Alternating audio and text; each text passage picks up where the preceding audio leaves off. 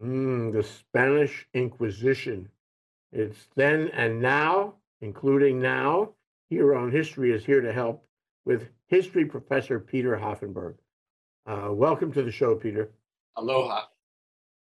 The thing about the Inquisition is, and you have to tell me if I'm right about this, is that it's not that it came from Ferdinand and Isabella. It was a political thing, as it would be today. What they found was that for 100 years before 1492, there were people out there in the streets, the unwashed masses, who had it out for the Jews.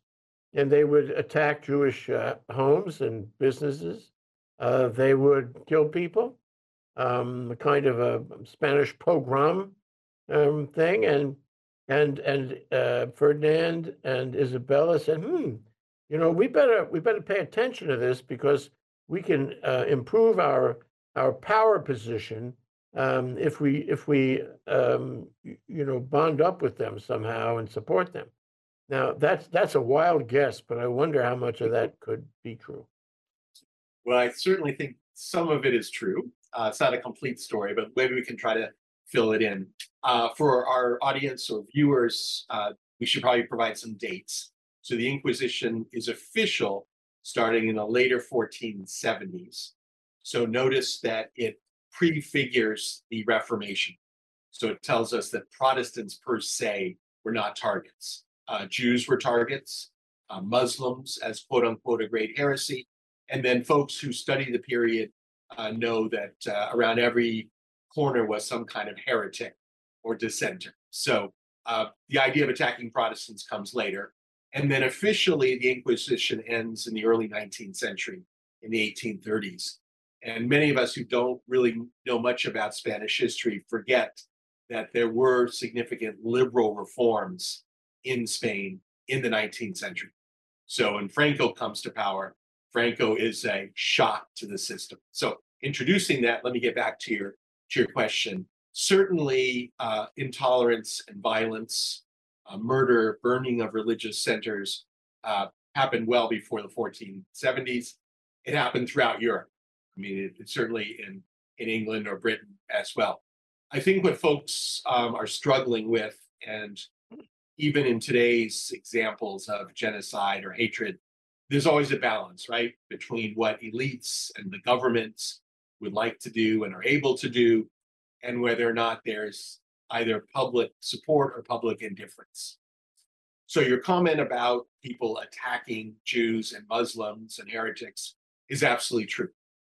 But it's also true that at this point in the 15th century, we're just creating Spain.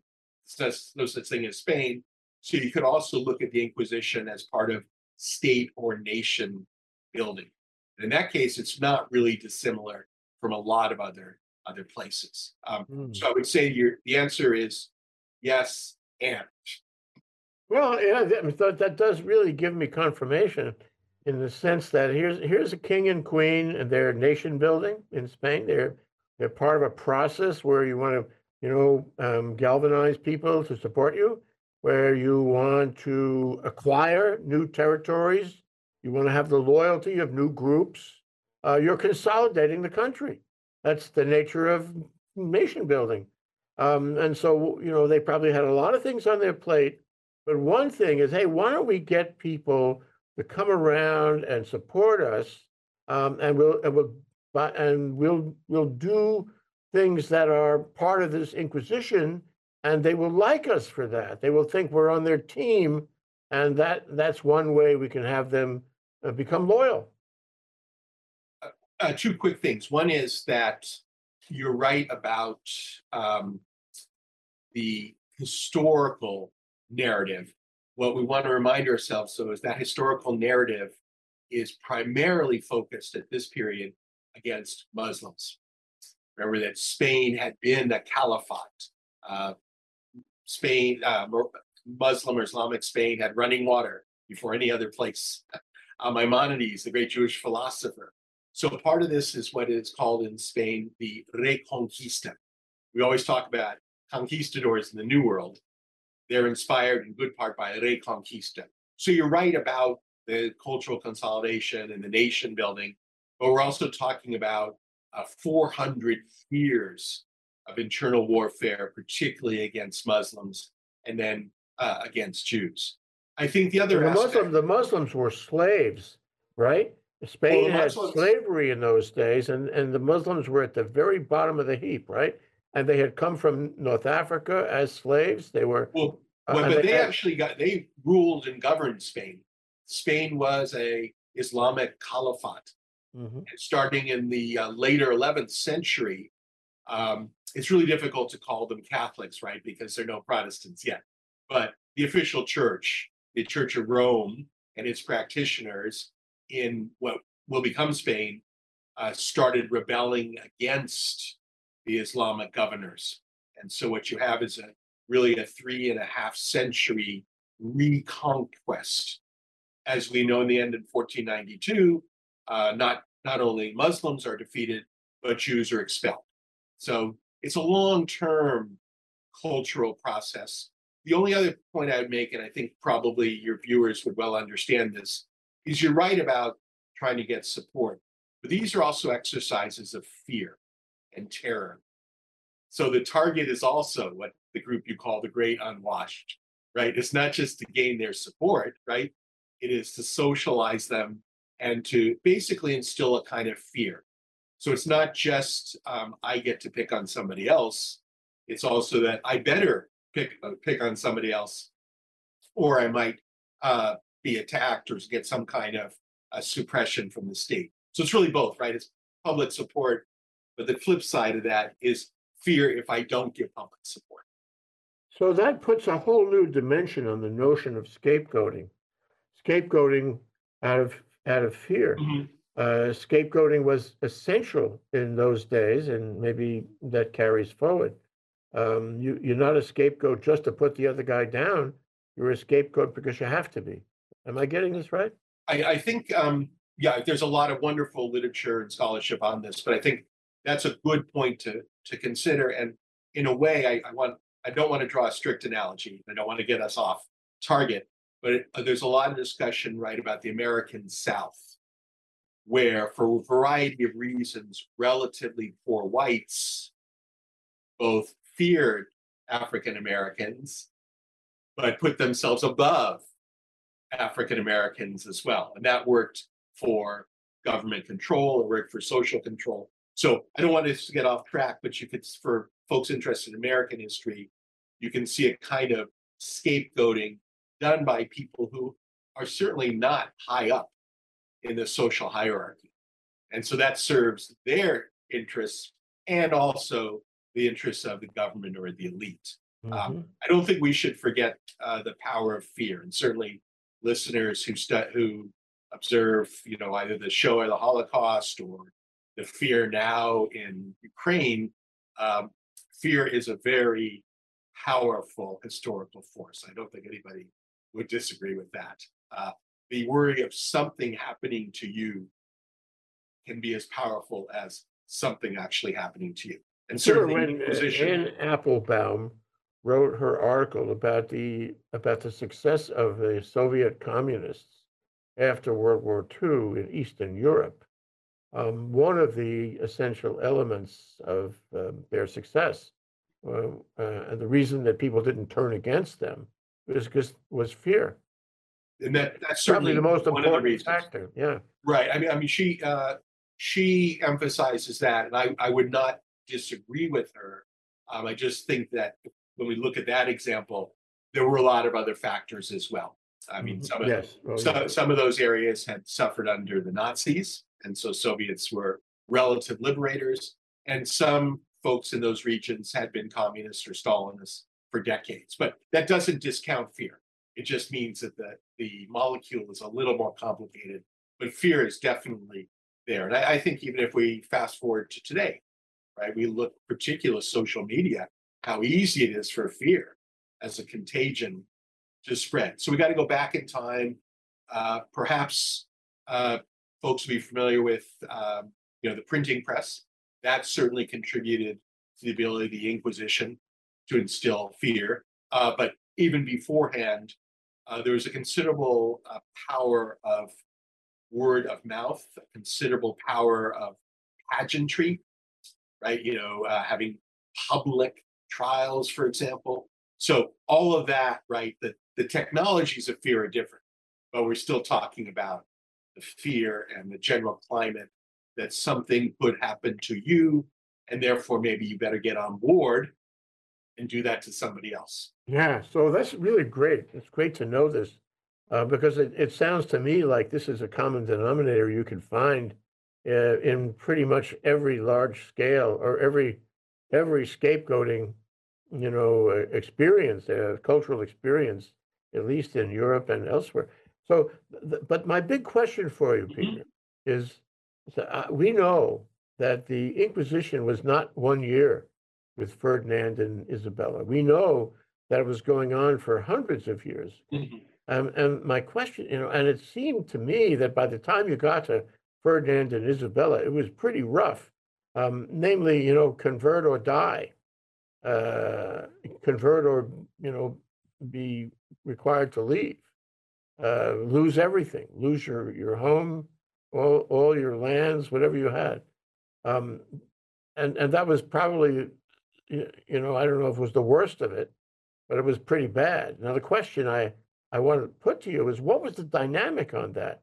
If it started at zero and it wound up at, the full tilt auto da fe type, Mhm. murderous inquisition in the late 15th century, how did it change? Was it always thus, or did it start out in little pieces and get worse? And why? Well, as most cases, things start out locally. So we're talking sometimes, even with the Inquisition, the ideological religious reasons we think of, because at the same time there are witchcraft crazes and trials, are combined or covered for more local or personal reasons. Um, the Inquisition left us an incomplete but still very helpful historical record. And when you start looking at it, you realize from the get go, there were the heretics, so to speak, but there were also people who pissed off local elites, or there were people who wanted to grab other people's land or property. And we see that very commonly in all kinds of kangaroo courts in history. We see that, as I mentioned, very commonly in witchcraft trials. So one might say, for your question, is it began primarily as a local enterprise, quite often with the local priest or the local landlord or aristocrat. What Ferdinand and Isabella and subsequent monarchs did was centralize it to a great degree, try to make it more uniform, have the power of the state behind it. And I think if we look at incidents, I don't want us to, get too upset stomachs or a headache, but if we look at similar type of incidents, they often do begin much more locally, more decentralized. And we as historians then try to figure out what were the impulses, right, to centralize it and make it an official policy.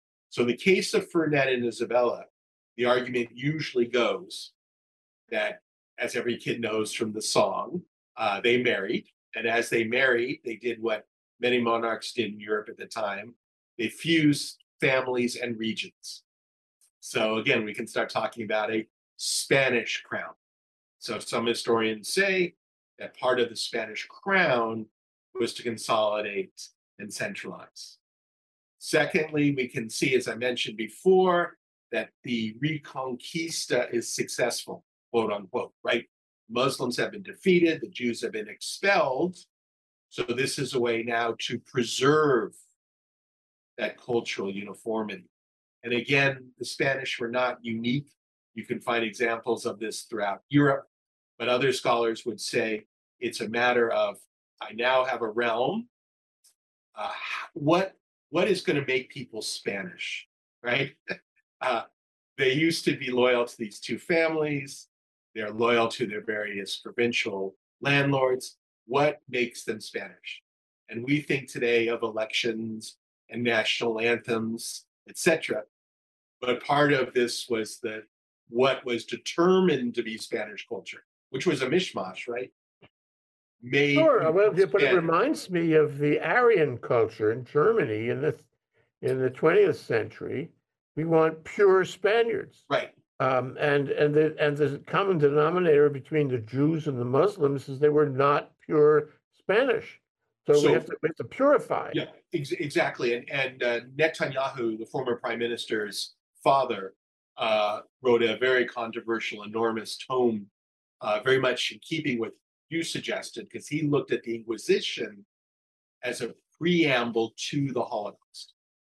I think we want to recognize again the pseudo use of science, right, in the Holocaust, the pseudo use of Darwinism, but the same idea that there is some kind of cultural purity. And if you can't get a political purity, which usually was embodied by public oaths of loyalty to the crown, that was a very common form of political purity. There's no economic purity because you're dealing with the birth of capitalism. So ideas about property and money and trade are all in flux.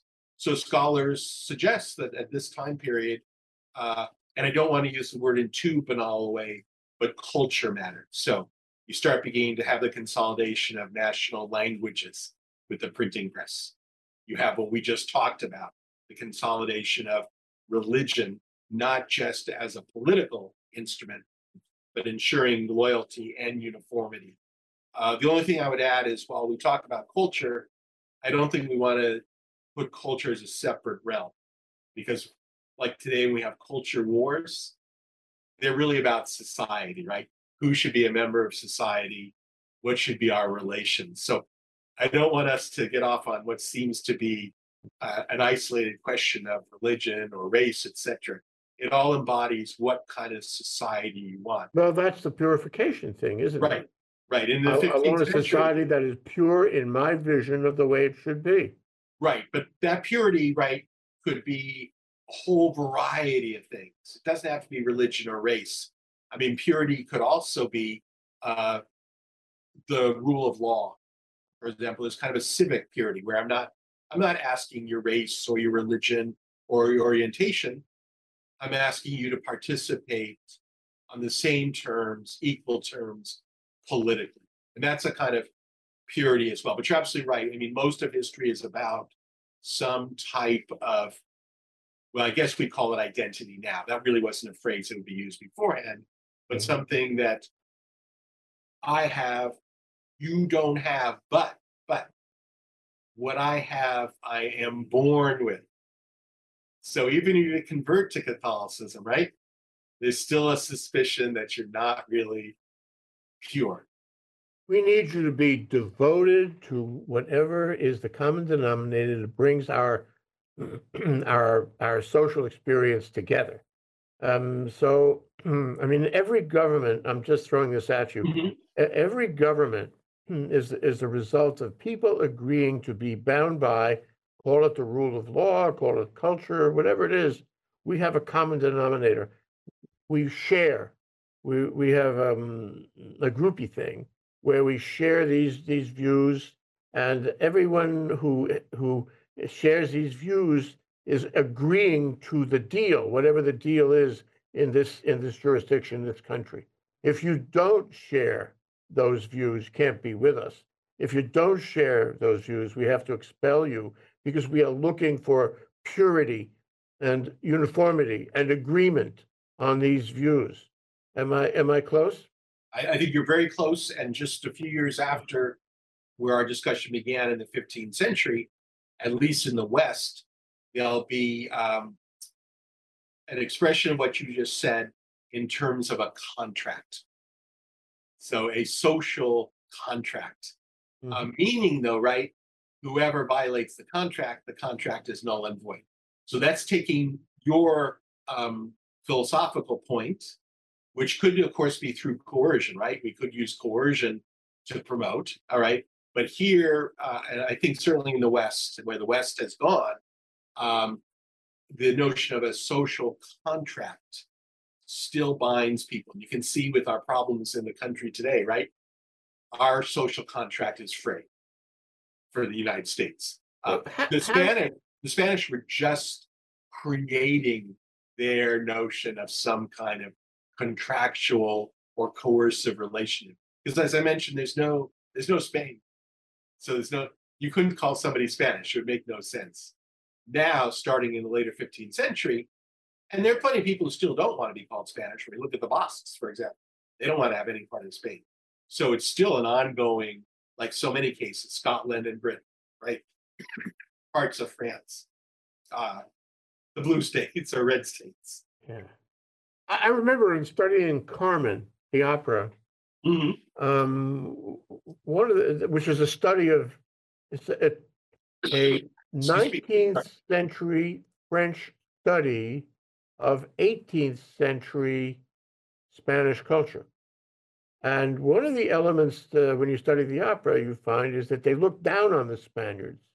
They looked down on the Spanish culture, thought it was inferior, and thought that those people would never actually be as sophisticated and Mhm. culturally developed as the French culture. That's the way the guys who wrote the opera looked at it. But I think it reflects the French view of the Spaniards at the time. And I think in appreciating what you're saying, I think we have to look at Spain as just developing the social compact, just developing this notion of consolidating under the monarchy, and and then figuring out how to exclude the people who somehow threaten you.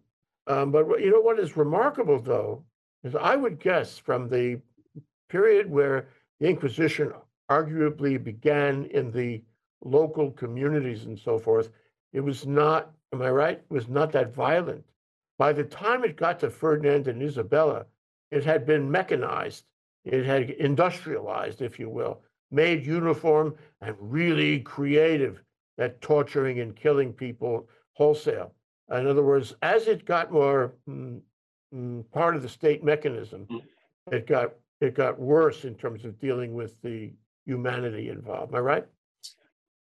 I would say right with just a slight question mark because we don't know a lot about the local events. More, I mean, we would like to know more, but we're dealing, particularly in Spain at that time period, 13th, 14th century, very low literacy, very low recording. So we have oral history. The response would be, I think you are right with the addition that, as I like to tell my students, you can do a lot of damage with farm tools. So, in other words, you can do a lot of damage locally without the Mel Brooks type torture mechanisms that he made fun of in History of the World. So, I think you're right about um, the consolidation of technology. Uh, what you might say is becomes more of a stage and a theater, right? And that's part of theater. The only point I would make is I would not limit the amount of violence and hatred and damage that can be done locally. It just may not be done in such a seemingly sophisticated manner. And we see this after World War II, where people take into their own hands what are essentially war crime trials. I mean, they drag French collaborators out, right? They shave their heads, throw them into pits. It's violent. I don't think we could disagree, but it's more localized violence with the tools that you have at your hand. Hmm. Uh, for example, witches in Britain were hanged locally, whereas yeah, probably in London they would have been tortured and then hanged. But the end result is the same, right? You're It's the still hanged. same, but Yeah. you wonder why people needed to do the torture if they were going to kill him anyway. Where Well, does the very torture importantly, fit? yeah, Yeah. there's a good answer for that, and I think well, I would say there's several answers, but let me give you my answer as a historian. Um, During this time period, uh, particularly in Europe, I can't really talk about Hinduism or Buddhism uh, and other non-Western religions, but in Europe, the understanding was that the body is a vessel for the soul. So if you tortured and abused the body of an individual, that soul would either go to hell or purgatory, would not go to heaven. Now, that doesn't discount, right, sadomasochism, right? It doesn't discount the need for theater, but there is a religious and philosophical reason to deface the body. So, for example, Protestants, just a few years later, the Reformation will start in 1517, just 30 years later. Protestants will very often attack Catholic buildings and burn down churches, because for Protestants, Catholicism was an institutional heresy. For Catholics, they tortured Protestant bodies to prevent those souls from going to heaven. So torture, I mean, I know this sounds kind of absurd, and certainly in the 21st century, you wouldn't want to advocate this. But torture made intellectual sense in that world. It's one of the things the Enlightenment argued against: torture. Beccaria, the Italian legal theorists, argued against it. I mean, you could say U.S. Constitution, right? Allegedly is against cruel and unusual punishment, right? And the most specific example in the 18th century of that was torture. So you could say we have to again get back into the minds of the time period, put aside our very reasonable and I hopeful shared morality and ethics, and ask why was torture practiced? And I think we've suggested it was helpful for the state as far as theater and fear, and it made perfect sense. If you had a heretic, you did not want that heretic's soul going to heaven. Now, in Catholicism, though, there was an alternative movement. We might see it born in liberation theology in the 20th century, that you cannot torture somebody because if you want them to convert, for example, you cannot torture them into conversion. It has to be an exercise in free will. So Well, that's like the whole criminal thing. You can't torture somebody who is suspected of a crime and wind up with a valid confession. Right. And in this case, the advocates of that view generally said it was okay to torture Jews and Muslims and Protestants because they had already made up their mind. But as the Inquisition goes to the New World, and the Inquisition deals with Native Americans and the potential for Native Americans to be converted, there's a very powerful argument you should not torture Native Americans. It's not their choice not to be Christian. They never had the choice. They should exercise free will. So the Inquisition says, okay, but we have Jews and Protestants and Muslims, plus the blokes whose property we want, and torture certainly was part of it. I think, again, most historians would say that the Inquisition suffered in good part from bad public relations. In other words, there's a legend that came out of the New World called La Leyenda Negra, which is known as the Black Legend, which is the Spanish were worse than anybody else. And so the French and the Dutch and the Portuguese and the British and the Scots could all feel, oh, okay, we're doing some bad things, but the Spanish are always worse. And I think the Spanish Inquisition and even Franco, while not in any way whitewashing them, have also to a certain degree made those the apex of the movements. And nobody would deny how horrible they are, but the mirror needs to reflect that, the British, the Portuguese, and the Dutch all had their complements or analogies. I mean, certainly in the New World, you didn't want to be colonized by any European of any religious strain. Yeah. So brutal. And you mentioned before that at least part of that was sadomasochism, and I believe sadomasochism is an important part of it. Important part of it. It defines humanity in so many. It justifies and explains so many events that have taken place through history. No. I think we should have another show about that with somebody who's a little better informed about psychology and psychiatry. I think you're right. At some point, with some practitioners, it becomes an obsession. It becomes an appetite. That's clearly so with some. I don't think it provides enough of a overall historical view. The easy conclusion might be that each society has decided that some group of individuals are not human, however human is defined. And then they're allowed to do extra human things to those people. But that only opens up the question, right? How does each society, what group it is covered? And after all, there are ways to be sadomasochistic, which are mental and psychological. Like my assigning an excessive amount of reading to my students. I don't want to physically torture them, but certainly. So again, you open up a really interesting question, maybe another show about the psychiatric and psychological elements in what we call Yeah. intolerance, and certainly acting on that intolerance. Now, I met a law professor out of Columbia a few years ago who had the distinction of teaching a course called torture. One last question I wanted to ask you, and I didn't want you to leave this hanging. You said that it started well before 1492, but it didn't actually end until the first few decades of the 19th Right. century. 1834 is the official date. And yeah, and it's just that just blows my mind. It means it was going on for 400 or 500 years. And what was the dynamic there?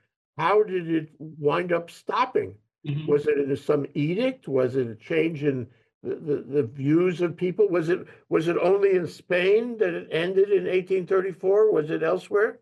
Why do you say 1834? Okay, so very quickly, it ebbed and flowed. So, like all movements in history that are several hundred years old, it's not the same every day. So it's like a virus. It's a virus, and it could be under control, it could be limited, etc. And I think most historians, again, that's an overused phrase, I apologize. The scholarship says that the images we have of the Inquisition are generally late 15th, 16th, early 17th century.